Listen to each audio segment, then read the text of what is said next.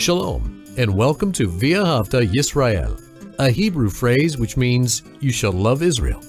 We hope you'll stay with us for the next 30 minutes as our teacher, Dr. Baruch, shares his expository teaching from the Bible. Dr. Baruch is the senior lecturer at the Zera Avraham Institute based in Israel. Although all courses are taught in Hebrew at the Institute, Dr. Baruch is pleased to share this weekly address in English. To find out more about our work in Israel, please visit us on the web at loveisrael.org. That's one word, loveisrael.org. Now, here's Baruch with today's lesson.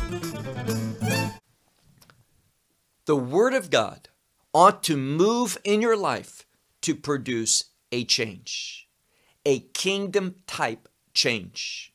And that change begins with what's known as grace. In the Hebrew, that word chesed. And God's grace brings about change so that your life can be a recipient of God's will. Now, not just receiving His promises, His blessings, but having demonstrated His will, having done those things, that you will be a recipient of the rewards, the recompense of God. And that's a wonderful thing, to carry out God's purposes and be a recipient of God's promises. Well, look with me, if you would, to the book of Joshua and chapter 2. The book of Joshua and chapter 2. Now, we saw last week that there was a woman. She is called a harlot or a prostitute.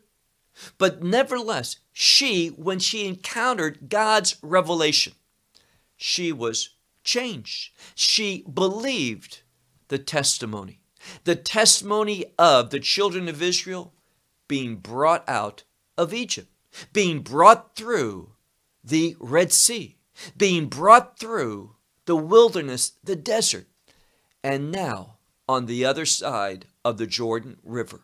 She knew, and we talked about this, that the fear of the children of Israel had fallen like no other nation upon those in Jericho, those in the land of Canaan. They knew that the God, the one true God, as she puts it, the God over heaven and over the earth, that He was moving in the life of the children of Israel. And they had seen this, but here's the difference. Those who had not faith, they were paralyzed by fear. She heard this revelation, believed it, had faith, and she was moved to be brought into the covenant people. We talked about how Rachav, you can go to the first chapter in the New Covenant, in the book of Matthew, and her name appears in the genealogy. She was someone who received the full measure of a member of God's covenant people, regardless that she was born a Gentile. There is a unity. There is an equality through faith. And this is a big truth that we need to always remember, that God is not a respecter of persons, meaning He doesn't have favorites. He likes, He desires, He wants those who demonstrate His fear, and that's exactly what Rachav did. Well, last week we concluded with verse 13, and she was making a petition, and that petition was simply, remember me, remember the grace, this chesed that I've demonstrated. We all remember how she spoke to the king's servants, probably military men, and said, oh, they came, but they've already departed. That wasn't true. They were still being hid underneath that flax on her roof. And when she spoke to these soldiers, she sent them out in the wrong direction. She did not want to participate with the enemies of Israel, but she wanted to find those same blessing, that same, and here's the word, life that they had experienced. This redeeming life, being brought out of Egypt and being part of the people of the land. She lived in the land, but was she going to continue in the land with the people of God? She is, and we're going to see why in a moment. Look, if you would, to verse 14. The book of Joshua, Sefer Yehoshua, chapter 2, and verse 14. She says, preserve my family when you come back. And here's their response. The men said to her, our soul in exchange for yours for death, meaning this. She's concerned that the children of Israel are coming.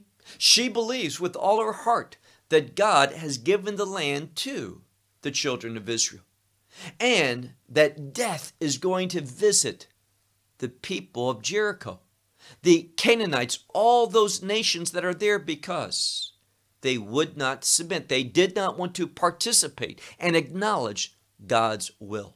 So she's saying, I don't want to die, and I don't want to see my family be put to death. And what these men say is, we'll die in exchange for you, meaning this. If we don't keep our words, if you're not delivered, then if we lie, may our lives be taken from us. So this is the promise that they're making. Look at the second part. There's a condition. It says, since you, and it's plural, not just meaning Rachav, but all of her family, since you will not declare this matter of ours, meaning that they came, why they came, that they're going to go back, what the objective is, she and all of her family have to remain silent about that. If so, then they are agreeing that they will not be put to death when they come, and here's the key, to take possession of the land of Israel. Let me say that a different way. To take possession of the promises of God.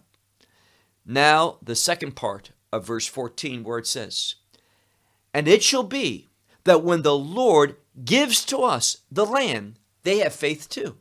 It shall be when the Lord gives to us the land, and we will do with you chesed ve'emet, grace and truth.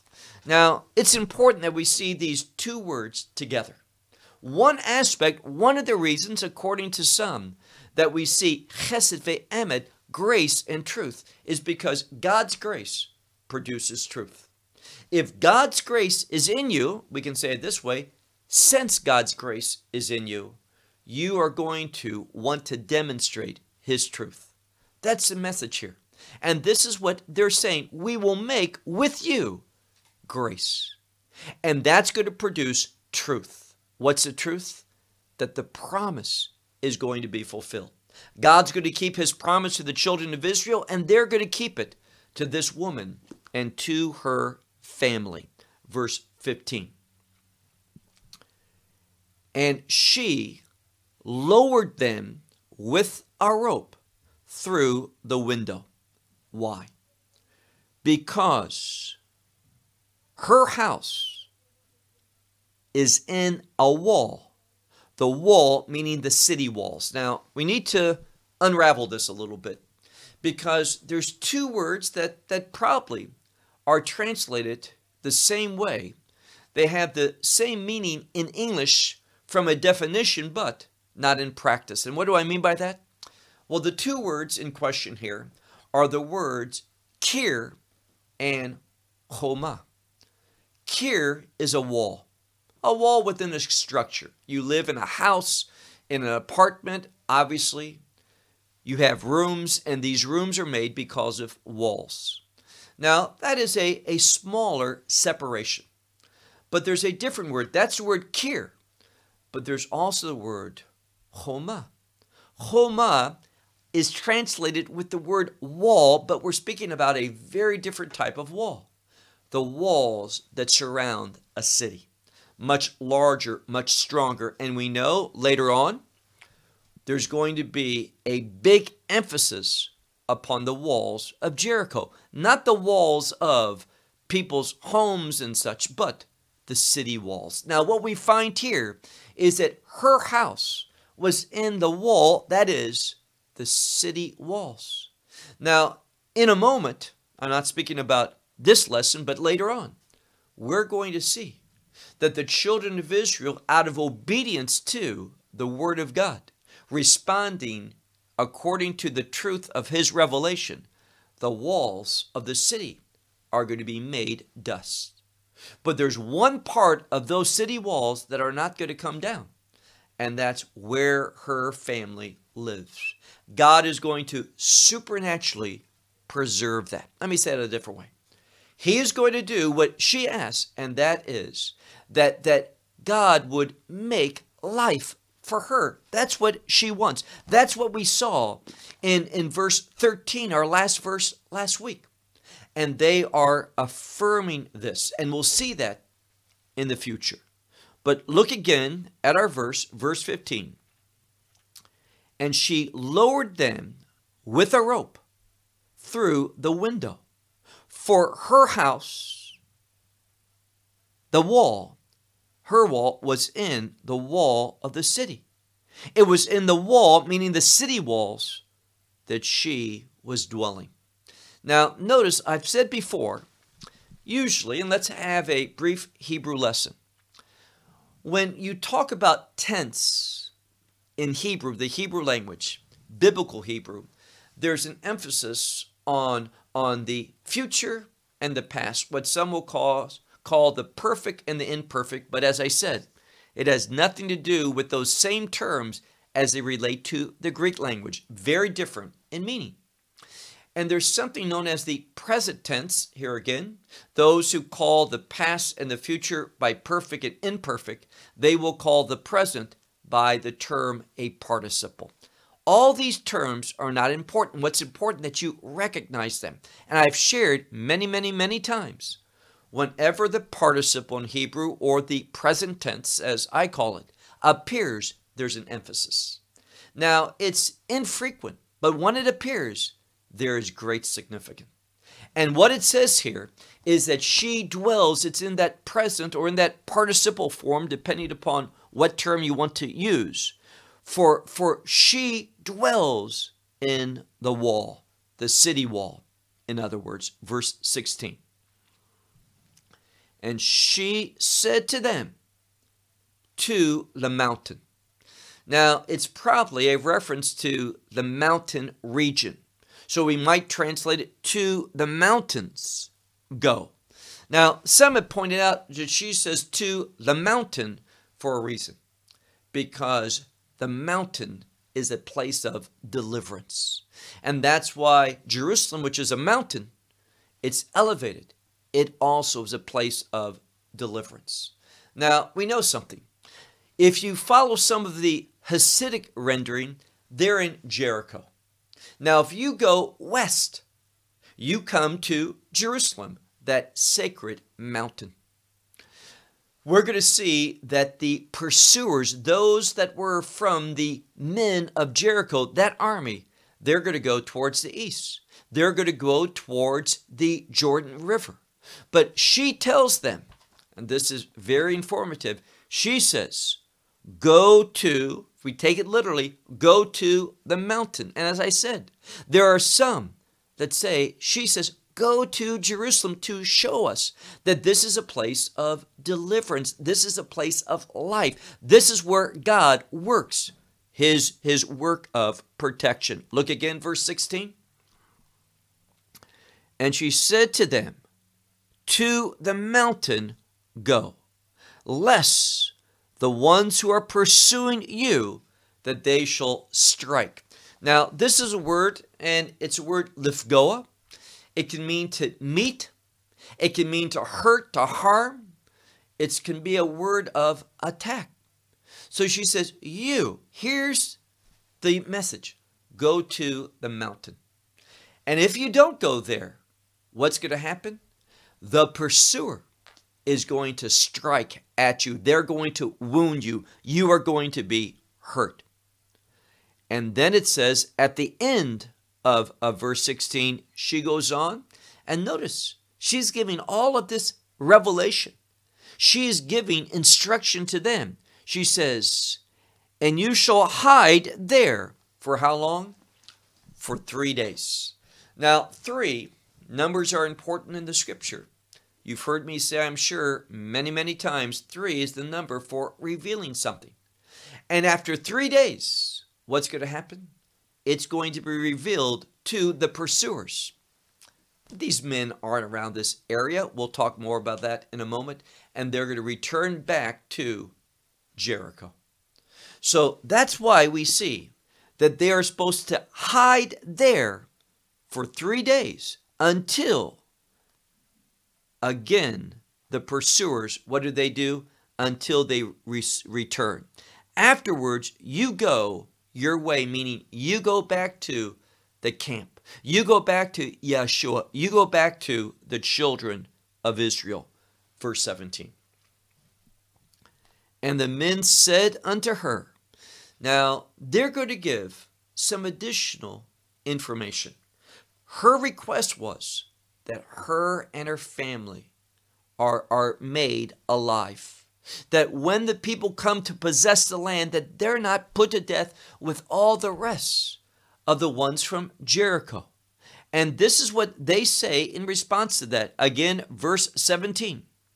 The men say to her, we are clean from your oath, meaning the oath that you wanted us to take, this oath of yours, which we have sworn.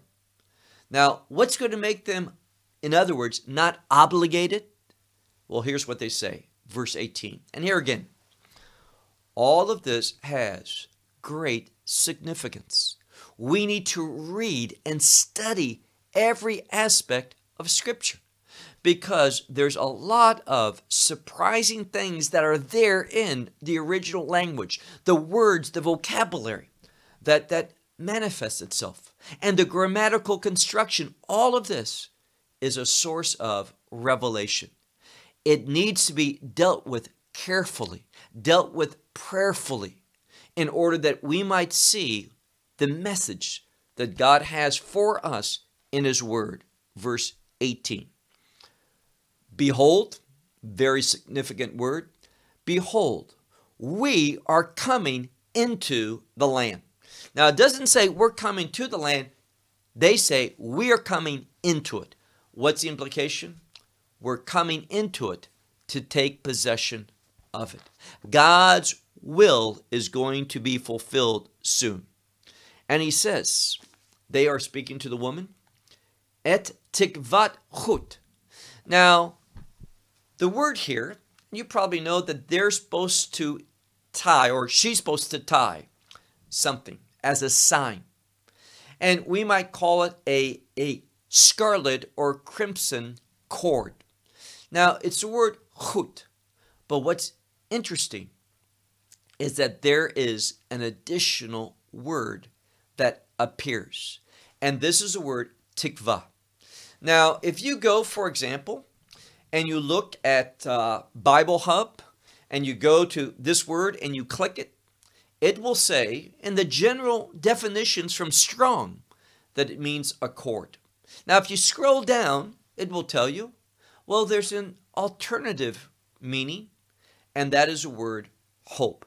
May I tell you that the vast majority of the time, this word tikva means hope. So they're talking about a cord of hope, a thread of hope. Now, what she is requesting is a promise, a sign. She wants an oath. Take an oath that when you come back, you're not going to allow my family to be put to death. And they're saying, we agree to that, but you cannot reveal our matter to anyone. You and your family must remain quiet about this. And furthermore, we need a sign. There is something visual. And what is that? Look again at verse 18. Et tikvat chut ha-shani hazeh. That you tie this cord of hope. What type of cord? A cord of crimson or scarlet hope. a cord of scarlet, but we have that word hope, that you tied in the window which you have lowered us through. So they're going to go down in a rope and exit the walls and go to the mountain. They're going to be there 3 days. But when they come back with the children of Israel, she is supposed to tie. Look at the middle of verse 18. Tikshari b'chalon, tie in the window in which you let us down through it. And if so, they're saying, your father, your mother, your brothers, and all the house of your father. You gather where? Gather towards this house. Now, I hope you see something very similar. Now, they want to see crimson or scarlet, however you translate that. Shani, I would translate it as scarlet. It is the color of blood. Red is not blood. Red is darker than that. And therefore, they want to see a sign of blood upon the house.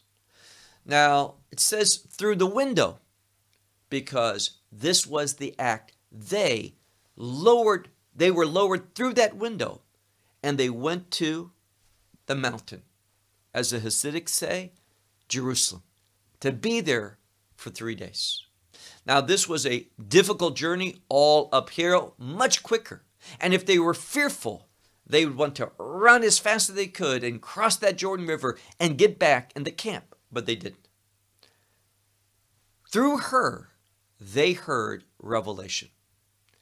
And in order for this family not to be destroyed, she needed to do that. Just tie a scarlet thread of hope. That's the key word, tikva. It's there. Tie the scarlet thread of hope in this window, the same window that we were lowered down. And notice, if so, and the third thing is this, they couldn't tell anyone. They had to tie this crimson thread of hope in the window. And what was the next thing? She was told, you gather all your father's household there. And the implication is, and we'll see it in a moment, you cannot depart. Now, the reason why I'm emphasizing this is that there's a Passover connection. What is that? Well, we know at Passover, the family that kept the Passover was not supposed to go out of that house. And this is the same thing that these men are telling her. No one, we'll see that in a moment, no one should depart. You gather them all into the house. Verse 19. And it will be all who go out, anyone who goes out from the doors of your house, the one outside, his blood is upon his head. And we are clean, meaning we're not obligated of this oath. But everyone who will be with you in the house, the implication is, if anything should happen to them, then his blood shall be upon our heads. If the hand, meaning if something is against, let this hand be against him. Meaning, we're going to see that the very power of God is going to preserve everyone that's in that house. If someone does not stay there, what's happened? His blood is upon his head. But if someone's in that house, it says, then his blood, if something should happen, would be on our hand. Let that hand be against this one. Now look at verse 20. And if you, making it singular, if you declare our matter, then we will be clean from your oath, that oath that you wanted us to take, which we have taken, that we have taken the oath. And she says, verse 21, as your words, thus it is. Meaning, it's an idiom for, I agree with you. All these terms, I'm willing to agree. I'm not going to say anything. I'm going to bring all my family into the house. They're going to remain there the entire night. And I'm going to tie that scarlet thread or cord of hope in the very window that I lowered you down. Now, why is that? Well, she said these things, but she also did something. She put her faith into action by lowering these men down through this window so that they could go to the mountain. So all of this, look again at verse 21. And she said, as your words, thus it is. And she sent them, and they went. And the implication is because of the conjunction. Immediately after they went, she tied, and we see something. Scarlet hope in the window. Now, if your Bible says a scarlet thread and translates it identically to the way it was done before, it is not paying attention. It is a careless translation because we have the word tikvat chut. Tikvat chut is a thread of hope. But here, when we come to our verse now, verse 21, the word chut for thread or cord is not there. What's there is the word hope. The word for thread or cord fell away. It was not repeated. Why? Because what is being repeated is this word hope. When we put faith into action, what's emphasized is hope. The hope that comes through, and this word shani, scarlet, is related to redemption.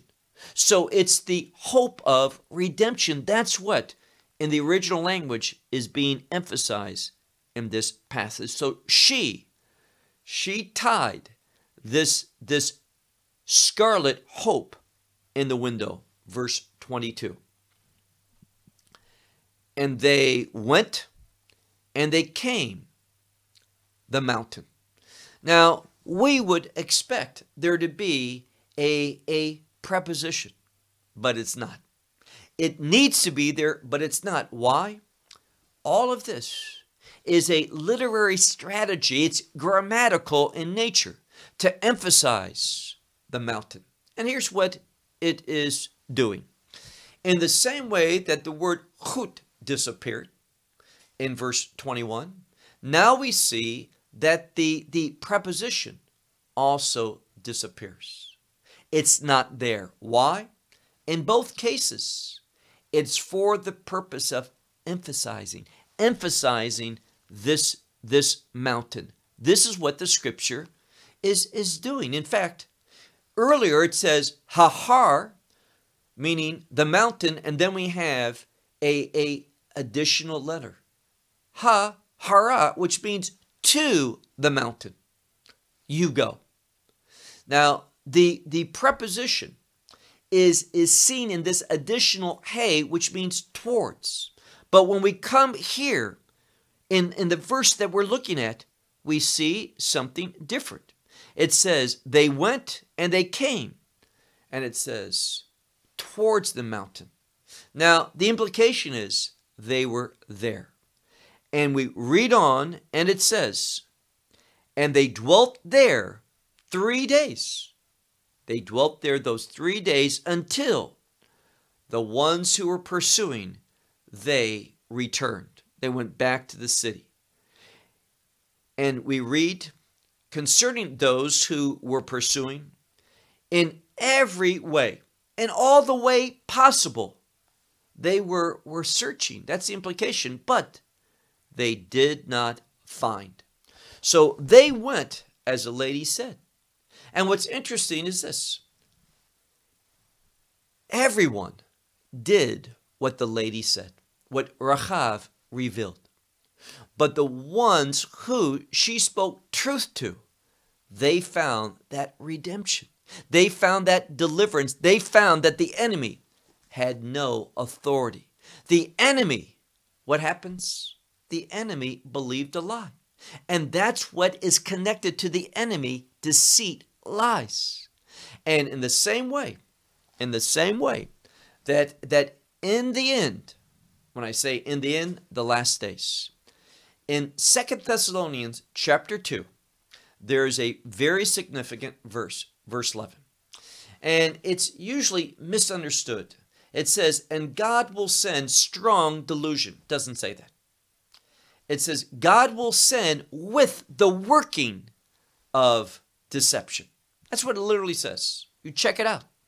With the working of deception. Now, what we should do is to ask, what causes deception to work? It tells us in that same verse, because they did not believe truth. Now, here's what we find. In this world, there is truth and there is lie. We need to understand where the truth comes from. And the truth is always related to the will of God. And those who are not committed to the will of God, not committed to the revelation of God, they're going to find themselves being deceived by falsehood. This is the principle that we talked about last week. And we're finding that although they searched every way, they did not find. Verse 23. The two men, they returned. They went down from the mountain. This is the third time that the mountain is emphasized. They went down from the mountain and they passed, meaning they traveled, they went through, and they came to Yahushua, the son of Nun, Joshua, the son of Nun.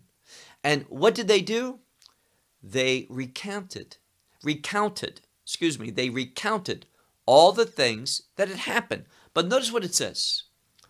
Vais sapru, and they told to him all that found them, meaning all that they found, all that they experienced, all that fell upon them, all this happening. Verse 24. And they said to Joshua, now notice, when Joshua went out with those other 11 spies, only him and Caleb, oftentimes in English, Caleb, only they saw the hand of God. The other 10 spies did not. But this time, Joshua, sending out just 2, what happens? They came back. They saw God's faithfulness. They saw God's provision. They saw God at work in their life. Why? They were obedient. They knew how to submit. They submitted to Joshua. They submitted to Rachav. And they were alive to tell about the faithfulness of God. Verse 24. And they said to Yahushua, for the Lord has given. Now, it's not that he will give, but he's already done it. They're convinced. With God, God's not limited to time. The name of God here is Yud-He-Vav-He, the God who transcends time. They said to Joshua, for the Lord has given into our hands all, it's emphasized, all the land. And also, now this is what happens. These 2 spies, they come back fired up. They were encouraged. They were growing in their faith. They said, not that God will, God's already done it. You can be assured, in other words, it's a done deal in their mind. But notice what happens to people who do not give God the priority. These people, they knew, they heard the testimony. They knew all of this was true, but they weren't going to respond to it. They rejected. They did not obey God's revelation. And what happens? Vegam namogo. What's that? Literally, namogu, which is they were faint. It's a word of weakness. Now see the difference? These 2 spies, they were strong in their faith. But these two were weak. They were fainted, meaning these people of Jericho were weak. They fainted in their strength. Who did that? All the inhabitants of the land. Not just the people of Jericho. Notice it went beyond that. All the inhabitants of the land. What land? The promised land. The land that God promised to the children of Israel. Read it again. Last part of verse 24 and we'll wrap up. And all the inhabitants of the land, they were weak. They fainted. They became weak. Why? Before us. Why? Because they were in a covenant relationship. It was the fear of the children of Israel that had fallen because of this relationship with the God of Israel. So a wonderful passage that teaches us about how to have a hope that is growing, a hope that is powerful, a hope that is assured of taking possession of the promises of God. I'll close with that. Shalom from Israel. Well, we hope you will benefit from today's message and share it with others. Please plan to join us each week at this time and on this channel for our broadcast of loveisrael.org. Again, to find out more about us, please visit our website, loveisrael.org. There you will find articles and numerous other lectures by Baruch. These teachings are in video form. You may download them or watch them in streaming video. Until next week, may the Lord bless you in our Messiah Yeshua, that is Jesus, as you walk with Him. Shalom from Israel.